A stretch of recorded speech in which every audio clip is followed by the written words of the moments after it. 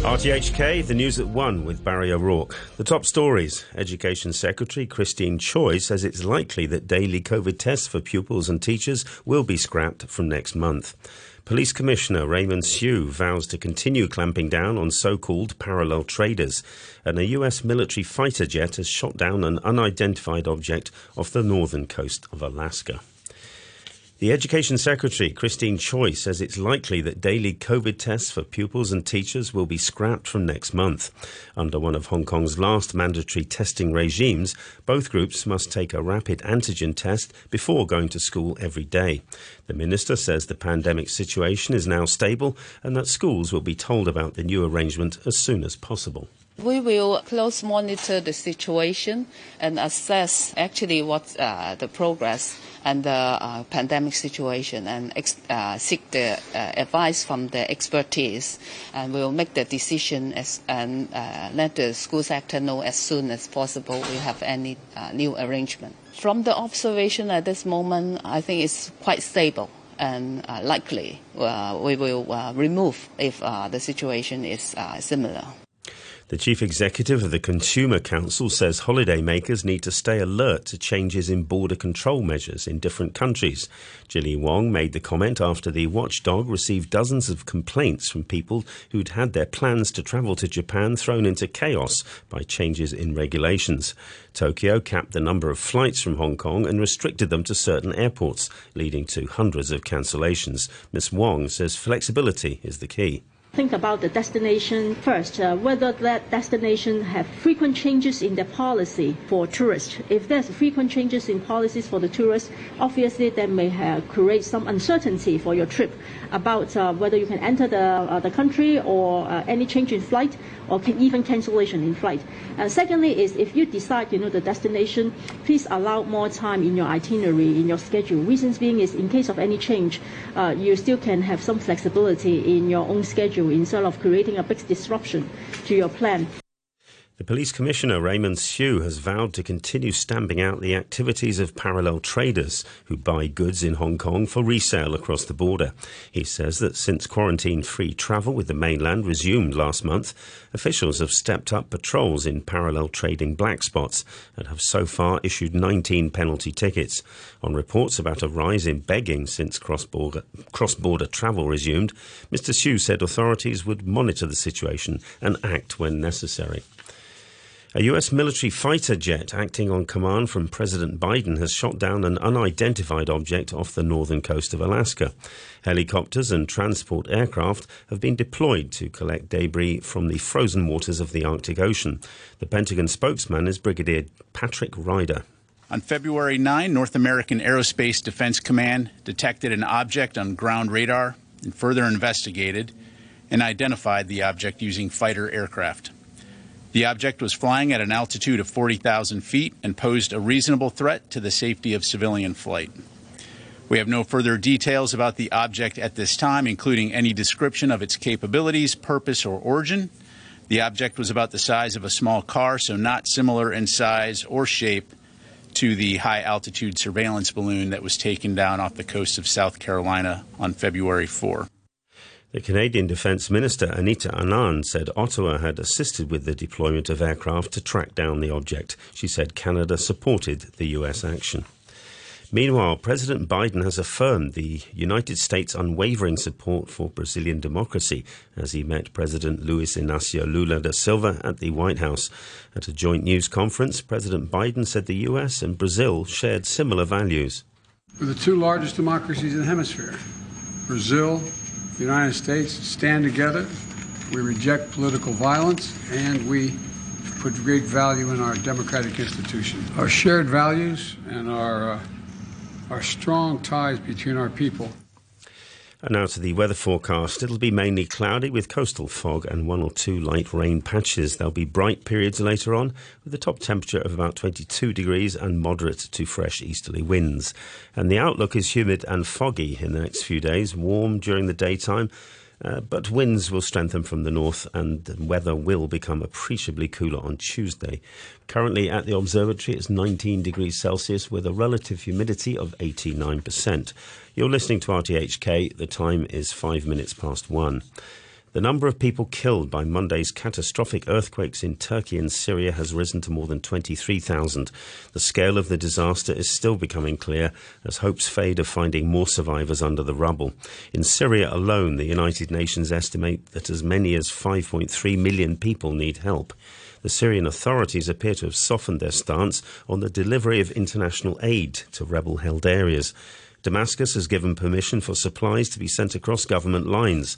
The delivery of aid would be undertaken by the International Red Cross, the Syrian Red Crescent and the United Nations. Fabrizio Carbone is Regional Director of the Red Cross for the Near and Middle East. He's in Damascus. I believe that probably more access would help and facilitate and speed up the distribution of the assistance. But, talking like this, talking cross-border versus cross-line, it's a way to politicize humanitarian access. And we've seen it for many years. I think what we need to focus now is on people. The one who can get first should just go for it. An Iranian-French academic has been released from jail in Tehran after spending more than 3.5 years locked up. Fariba Adelkhah had been sentenced to 5 years for conspiring against national security, charges vehemently denied by her supporters. The BBC's Kasra Naji reports. A photo of the 64-year-old posted on social media immediately after her release shows the French-Iranian anthropologist sitting in a car smiling and apparently healthy. Fariba Adelkhah had been arrested 4 years ago while travelling to Iran to visit her family. She had been charged with conspiracy against national security. It's not clear whether she can leave the country now or what has brought her release, one of several French and French-Iranians in jail in Iran today. The City of London Corporation has proposed new rules requiring buildings to have most of their lights switched off at night to save energy and reduce visual pollution. Skyscrapers in London's financial district would have to extinguish all external lights other than those needed for safety and crime prevention. The area's offices are largely empty overnight, although a number of workers keep international hours. To sport, and in football, the Manchester City manager, Pep Guardiola, has held his first news conference since the defending champions were charged by the Premier League with more than 100 breaches of its financial rules, following a 4-year investigation. Guardiola has previously said he would leave the club if any accusations were proved true, but he's criticised those who he says are too quick to pass judgment. We are already sentenced and tough. What's going to happen, I don't know. So, in the other side, I'm happy that we are here because, like UEFA happened, okay, we have the chance to defend. We cannot defend.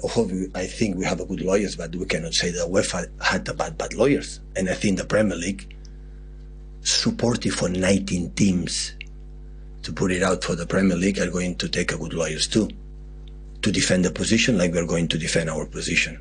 I would have loved to wait and see, and the time will see, or the time will dictate what is going to happen. And just in case we are not innocent, we will accept what the judge, the Premier League decide. But what happened if in the same situation that UEFA happened, we are innocent? What happened to restore or pay back our damage? Because the damages now is for 1 decade, 8, 9, 10. So 1 week later, UEFA make a sentence against us. 9 teams, Burnley, Wolves, Leicester, Newcastle, Spurs, Arsenal, United, Liverpool, Chelsea. Out of the Champions League, but they won at that position. Like Julio Cesar said, there are not in this world, there are not enemies or friends. There are just interests. And they wanted, put it out to take that position that we won on the pitch. And to end the news, the top stories once again. Education Secretary Christine Choi says it's likely that daily COVID tests for pupils and teachers will be scrapped from next month. Police Commissioner Raymond Hsu vows to continue clamping down on so-called parallel traders. A US military jet has shot down an unidentified object off the northern coast of Alaska, and the number of people killed by Monday's catastrophic earthquakes in Turkey and Syria has risen to more than 23,000. And you've been listening to the news on RTHK.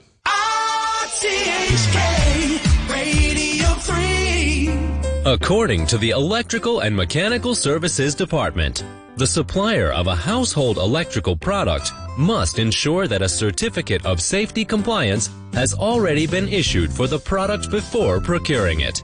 As a customer, you should check whether there is sufficient information on the product marking and whether the plug meets the applicable standard. Recognize safety requirements. Make smart choices for household electrical products. You dump rubbish and leave old motorcycles in the alley. I clean it all up.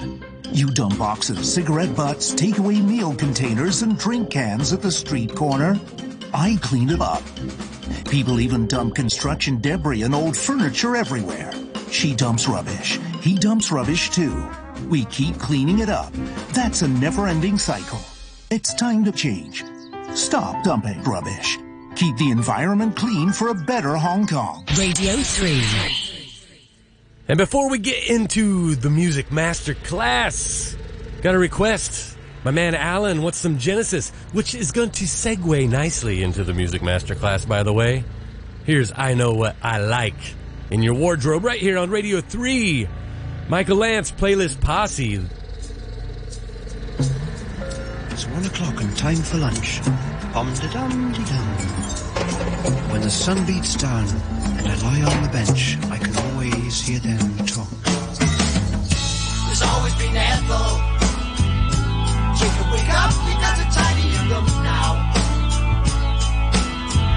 And then Mr. Lewis, this is the time that he was out on his own. Over the garden wall, two little lovers could be to you.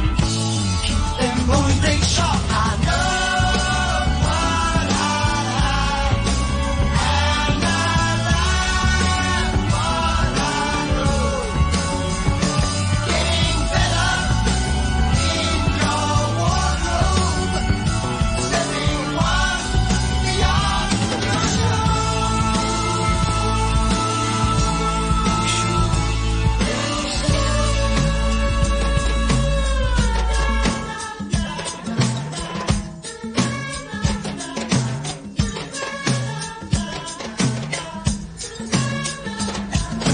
Sunday night, Mr. Farmer called, said, listen son, you're wasting time. There's a future for you in the fire escape train.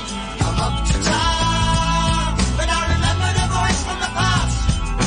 Down in lonely place when you're winning. Had to thank old Miss Lord, the school in a failure. Keep them moving short. I know what I like, and I like what I know.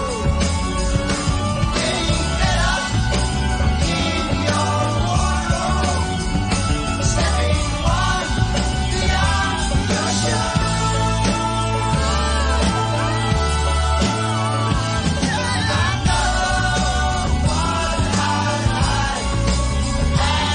I like, and I like what I know. Getting better in your wardrobe, stepping one beyond your show.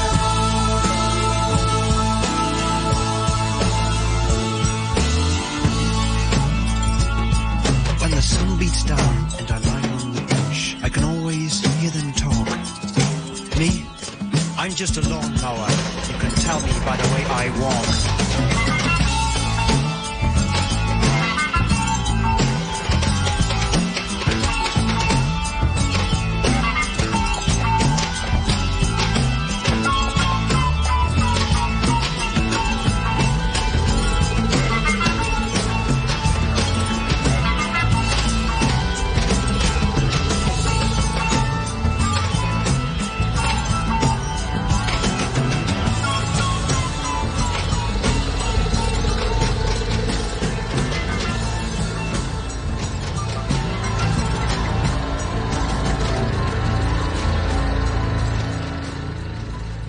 Doctor, doctor, I told the witch doctor I could.